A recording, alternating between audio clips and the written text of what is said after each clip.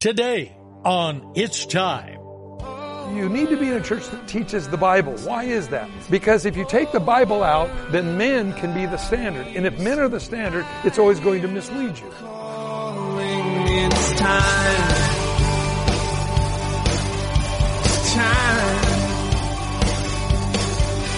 It's time. Welcome to It's Time, the daily Bible teaching program of Mike Kessler, pastor of the River Christian Fellowship in Twin Falls, Idaho.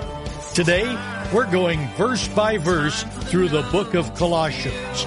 So, open your Bibles as we join Pastor Mike. It's time these wounds to heal. Over the mountains and over the valleys, I hear the calling. It's time. This is one of the greatest problems I have with evolution. God designed us. We're created in His image. There is a master design in you that made you who you are and the purpose for which you are. It didn't just happen. It was divinely created. Now, why is that important? Because if we allow things to go on in our life that don't belong, it's going to cause problems later on. Sometimes, again, the problems are immediate that we experience by sin. Sometimes it's over a period of our lives that the sin finally makes manifest what it will do to us. So therefore, don't play around with it. Kill it. Put to death your members which are on the earth. Now, the first one is fornication. It's interesting he lists this because this is sex outside of marriage. Now, I believe that this is probably one of the biggest things going on in our world today, even in the church. Now, if you find yourself involved in that, sex without marriage, repent. Get out of it. Pure and simple. That's what we do. Put it to death. Make it go away. Just accept Christ. Let Him take that away from you. Now, he says, uncleanliness. Now, this word in the Greek has to deal with uncleanliness in sexual matters, like porn and all those kinds of things. He said, get rid of that. The next thing is passion, and that's evil passion. That kind of thing. Okay? That's the other thing that he lists in here as well. And that also, the next one is evil desire, which is actually like lust, is what he's talking about here. Now notice, friends, these are all physical actions. Now, when we get to the next verse, we're going to see we're going to see more or less what comes out of our mouth. But right now, we're looking at these. Now, it says evil desire. Now, what is weird is covetousness is listed in here. That's wanting what somebody else has. So it could be a spouse, but it also can be anything that you want more than what God has for you. Why is that wrong? Well, here's why. Because we're supplanting what God would have for us for what we want. We set ourselves up as then the God of our life, and we go back to the old sin nature. This is why we find the contrast here. So he says, evil desire, covetousness, which is idolatry. I am setting myself up as what I want rather than what God wants for me. Now it says and tells us here, because of these things, the wrath of God is coming upon the sons of disobedience. So if we find these things in our life, just get out of them. Now, how do we get out of them? You repent. Has anybody had been guilty? Have you ever wanted what somebody else has? My mom was funny.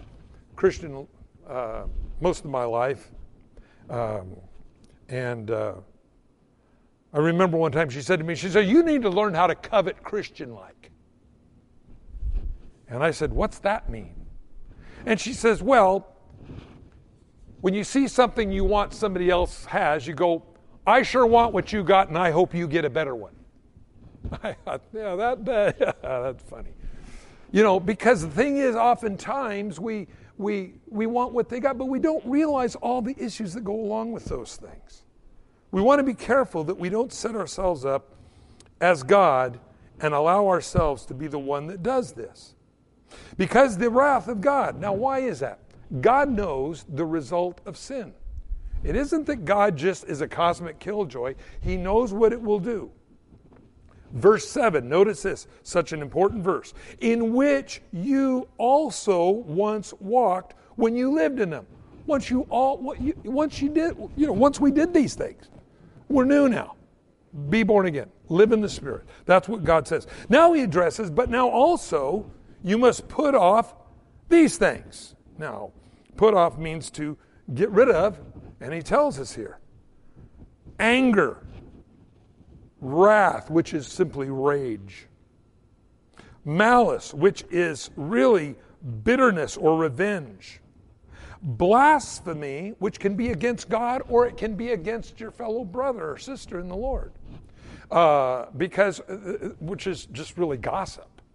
Blasphemy and gossip are real closely related because it's to tear them down to make you feel better. This is why I believe, friends, we find so much of this go on in the church today. Because most churches don't teach the Bible. Like I say, if you need to be, if you ever move away from here, or listening by around the world on the internet, you need to be in a church that teaches the Bible. Why is that? Because if you take the Bible out, then men can be the standard. And if men are the standard, it's always going to mislead you. So we need to have the standard of God's Word. See, God will tell us whether we're doing good or doing bad, okay? We're reading about it right now. But if you don't read this, then all of a sudden, well, I don't know if I'm good or I'm bad. As long as I'm better than you, I'm all right. Well, how do I know if I'm better than you? Well, I don't know, so I'll find something wrong with you and condemn it. That's the way it works. So now all of a sudden, our own personal opinions have supplanted God's Word. This is the problem. So he says, now you must put off these, get rid of them, anger, wrath, malice, blasphemy. The next one's filthy language out of your mouth. This is probably a hard one for a lot of us. Have we said any bad things this week that we shouldn't have said? My hand's up. Things you don't want to say and you do. Well, this is why we have to put these things off. Now, notice he's saying you put them off. You take them off like you take a coat off and hang it on a wall. Well, you put it off. You don't have to stay the way you are. Be mindful of our behavior around who we're around. This is all part of it. It says, do not lie one to another, since you put off the old man with his deeds. So, again, we've talked about this before. How many lies do you have to tell to be a liar? One. How many murders do you have to murder? How many people you got to murder to be a murderer? One. So we realize it's not in the abundance of what we do wrong that makes us something. It's if we've committed any of them. Well, if we have, this is where the good news of the gospel comes in. Jesus forgives sin. And by the way, I don't think there's probably anybody in here that hasn't been a victim of blasphemy. That's where people have talked about you. They've said things behind your back. They do that about me all the time. I just kind of get used to it because 99% of what they say about me ain't true. But it doesn't matter. 99% of what people say about you is not true. It doesn't matter. What matters is what does God think of you. That's what's happening. Because sometimes God will be the only one that will God is the only one that motivates you to do no matter what everybody else thinks. Jesus had a thriving ministry. It was big. 5,000 men showed up. We don't know how many women and children. And Jesus fed them all. Remember the story of the loaves and fishes. Well, I can just see Peter, James, John going, whoa, we're mega. And then Jesus looks at the crowd and he says, unless you eat my body and drink my blood, you have no part of me. And people went, cannibalism, And Everybody left. I suppose that was probably one of the greatest exoduses recorded in the Bible, where Jesus went from 5,000 men, unknown women, unknown children, probably close to 10,000. He went from 10,000 people to 12 in a day. Now, the greatest revival in the Bible was where Jonah preached to Nineveh. It was the greatest recorded revival in the Bible. It was in a Gentile city. And it was taught by a man who didn't want to be there in the first place, Jonah, who was mad that God didn't destroy the city of Nineveh. So that's the greatest revival in the Bible. But probably the biggest exodus from following or listening to Christ in the Bible was after he fed the 5,000 men, again, unknown how many women and children were there, and they went to 12. And Jesus looked at the disciples. He says, are you guys going to leave too? Every once in a while, Peter got the right answer. And he looked at Jesus and he said, where else would we go? You have the words of eternal life. I like that. You know, Jesus, we don't completely understand why you said that. Everybody left. But you know, you got the words of eternal life. Where else would we go? You know, it was just a few weeks later. Just not much. Jesus is in the upper room with the disciples. And he holds up the cup and he said, this is my blood which is shed for you. And they passed it around. He said, this is my body. First he broke the bread, passed that around, then held up the cup. And I could just see the disciples going, unless you eat my body, drink my blood, you have no part. Oh, this is what he was talking about. Communion. You know, I think that's the way it is with God. I think God says a lot of things to us sometimes we don't completely understand. Stay in faith, stay in love with God, you'll figure it out. God will show you. It might be a week, it might be a month, but God will show you why he told you to do what he told you to do. This is why when we go back to verse 5, therefore put to death in your members fornication and uncleanness. Why? Because all these things thwart or stop the work of God in your life, because God's got a better plan for you. Now, God is bigger than the things we've done wrong, as he said, which were some of you, which we all have done. And now God says, okay, we're going to do something brand new in your life. You see, God wants us where he can use us to the full, maximum potential of why he put us here on this earth. Now he says, and I put on the new man.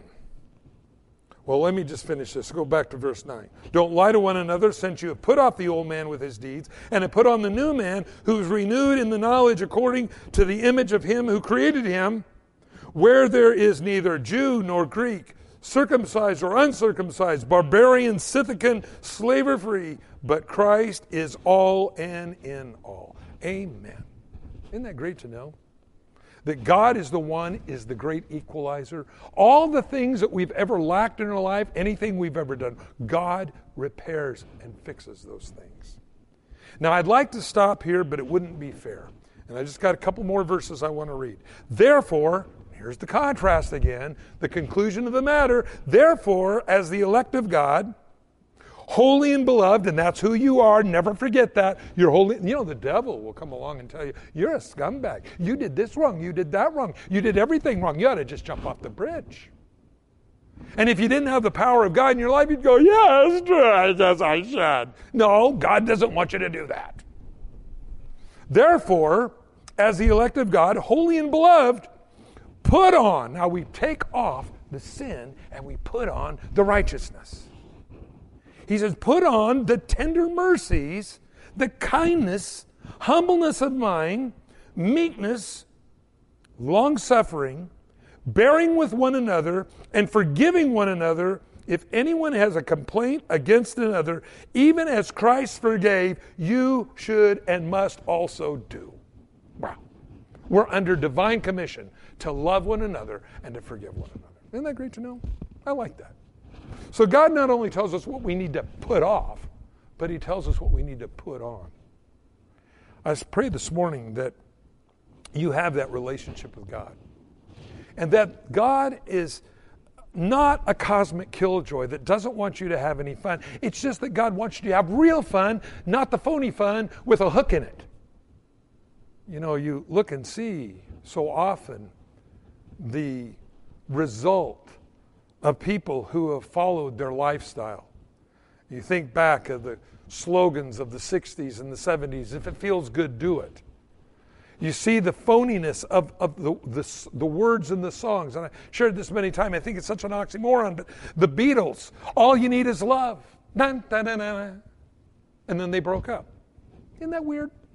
I think that's just kind of it just tells you that what the world is offering is the right words, but there's nothing there. It's of no substance. So what does God do? God tells us to put off the phony, and then we can put on the real. Do you know we only have so much room to contain? And if our hands are full of junk, we'll never be able to receive what God has for us. That's why we repent. We put it off, and that leaves us in the position to receive. This morning I pray that you're in the position, or in the conviction, or in the convincing that you need Jesus in your life. If you're a Christian, you've been a Christian. But perhaps some of these things have crept into our lives thinking, well, it's not going to have a consequence. Friends, it always has a consequence because it's going to change either you, the way you think about life. It's going to change something. The Bible doesn't say these things to be mean. The Bible says these things because of love. I use the illustration sometimes. You don't let your kids play with razor blades. But they're fun. No, they're dangerous. We're not being mean when we take the safety razor out of our child's hands. We're protecting them. Why is it? Because Dad knows more about that razor than the child does. Well, this is how God does this.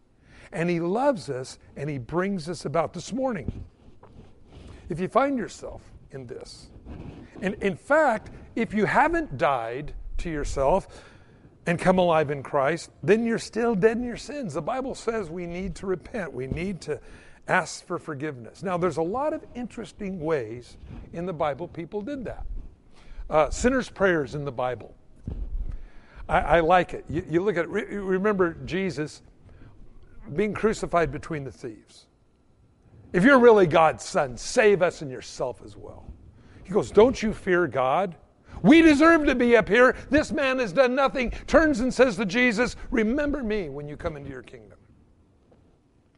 Jesus says, today you'll be with me in paradise.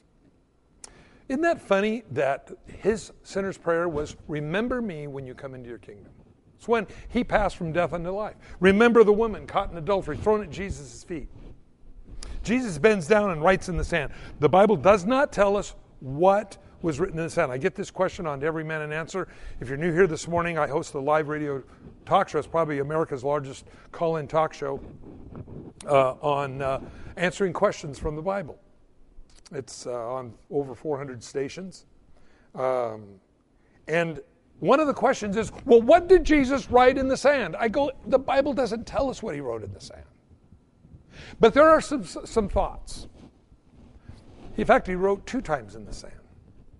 It says that we caught her in the very act. Well, the law says we should stone her. What do you say? Well, first of all, if that's the case, if you go back to Old Testament law, the man had to be brought as well. And they said that they caught her in the very act. So that would have to mean the man was there. So what was it? Was it a setup? They set a guy up to go get this girl, to trap her, to trap Jesus. Kind of sounds like our modern media today, doesn't it? To do that. So did he write in the sand, how did you catch her? Or did he write, where's the man? Or did he write, the girls or guys they had all fantasized about?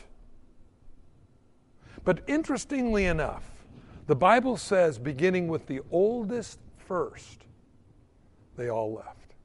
And there's no one there. The only one there is the woman. And he says, where are your accusers? And here's her confession. There are none, Lord. She calls him Lord. And he says, I don't condemn you. Go and sin no more. You see, that was her day of death. She knew she was going to die. She knew what the law was. Every Jewish child knew the law. She knew she was dead. It's all over for you. You're cooked. You're done. And then the Bible says He said, go and sin no more. I look at that and I realize the prayer that a person will cry out to God to save. This morning, if you've never cried out to God, if you've never accepted Christ, we're going to pray right now. Anybody listening around the world, you're welcome to pray this as well. And ask God to change your life. The Bible says He will by asking. The Bible says we repent. We take off the old. We put on the new. And that's what the Bible says. If we'll confess our sins, He's faithful and just to forgive us our sins and cleanse us from all unrighteousness. If you need to pray this morning, get right with God. Maybe you're a Christian and you've found yourself in some of these things. Filthy language out of your mouth, malice, blasphemy, cutting somebody else down behind their back, cutting God down. Just pray and ask God to forgive you. Let's pray. Father, I come to you in Jesus' name. And I invite you into my life today. I'm sorry for my sins. I'm sorry I've tried to define my life my way. And so I lay that at your feet. And from this day forward, I want to be about your business. I want to be your child. I want to be forgiven. And I want the guilt to go away. And so from this day forward, I commit my life into your hands. I believe Jesus died on the cross for me, and His blood covered my sins. And so now, thank you for eternal life, that I can spend eternity with you. In Jesus' name, amen. Prayed that. Welcome to God's family. Begins with a prayer. God shows you your whole life is goodness. Good place to read in your Bible is John chapter 3. John 3. And just read and let God speak to you. Just read every day and God will speak to you. The second thing the Bible says, as an act of obedience, not for salvation, but obedience, to be baptized. If you need to be baptized, let me know. And we'll have a baptism. And the third thing is really simple. Be around people that love Jesus. You be around, Proverbs says, Solomon says, you get around evil people, they're going to drag you down. No matter how good a Christian you might be, you have evil company. Evil company will corrupt good manners, Proverbs tells us. So be careful. Be wise with who you pick to associate with. I'm not saying we don't have people in the world we talk to, especially about the Lord. But when I'm talking about that, I'm talking about your bosom buddies, those that you hang with on a Friday night or a Saturday night. You get around bad people, they're going to hurt you because they have a different idea and a different purpose of life than you do. Your purpose is to serve God. Their purpose is to serve themselves. That's why you can't be unequally yoked to non-believers. In business, in friendship, in marriage, any of those things, they have a different concept of why we're here. The Bible says, be in fellowship. And then the last, pray about everything. Make God the CEO of your life. Don't make a decision. Don't buy anything. Don't sell it. And I'm not saying, well, God, should I buy this candy bar? Well, sometimes maybe I should. But the thing is that we want to pray and let God help us in our daily decisions. You're going to be the winner in the long run. This morning, if you need prayer, we pray here a lot. We're going to pray, and you can pray for one another. And if you need prayer, maybe you accepted Christ, we're going to pray. You can come down and we'll just pray for you. And let God be God. Let Him do something brand new in your life. All I know is to be ready and be about your daddy's business. Those two things, love God with your whole heart, mind, soul, and spirit. Love your neighbor as yourself. You're going to be blessed. Father, for each person here this morning, every person listening around the world, we ask you now that your Holy Spirit would once again remind us of your purpose. And that we'd be about your business. It's not about us, it's about you. And so may our lights shine with your glory, your purpose. You got a better plan for our lives than we do. May we live in that plan. In Jesus' name, amen. Thanks for joining us on It's Time, as Pastor Mike teaches verse by verse through the Bible. If you've missed a program or would like to catch up, you can do so by getting it from the It's Time podcast in the iTunes store, or by downloading it from the It's Time website at theriverchristianfellowship.com. On behalf of Pastor Mike and the rest of us here at the River Christian Fellowship, thanks for listening. And tune in next time for It's Time.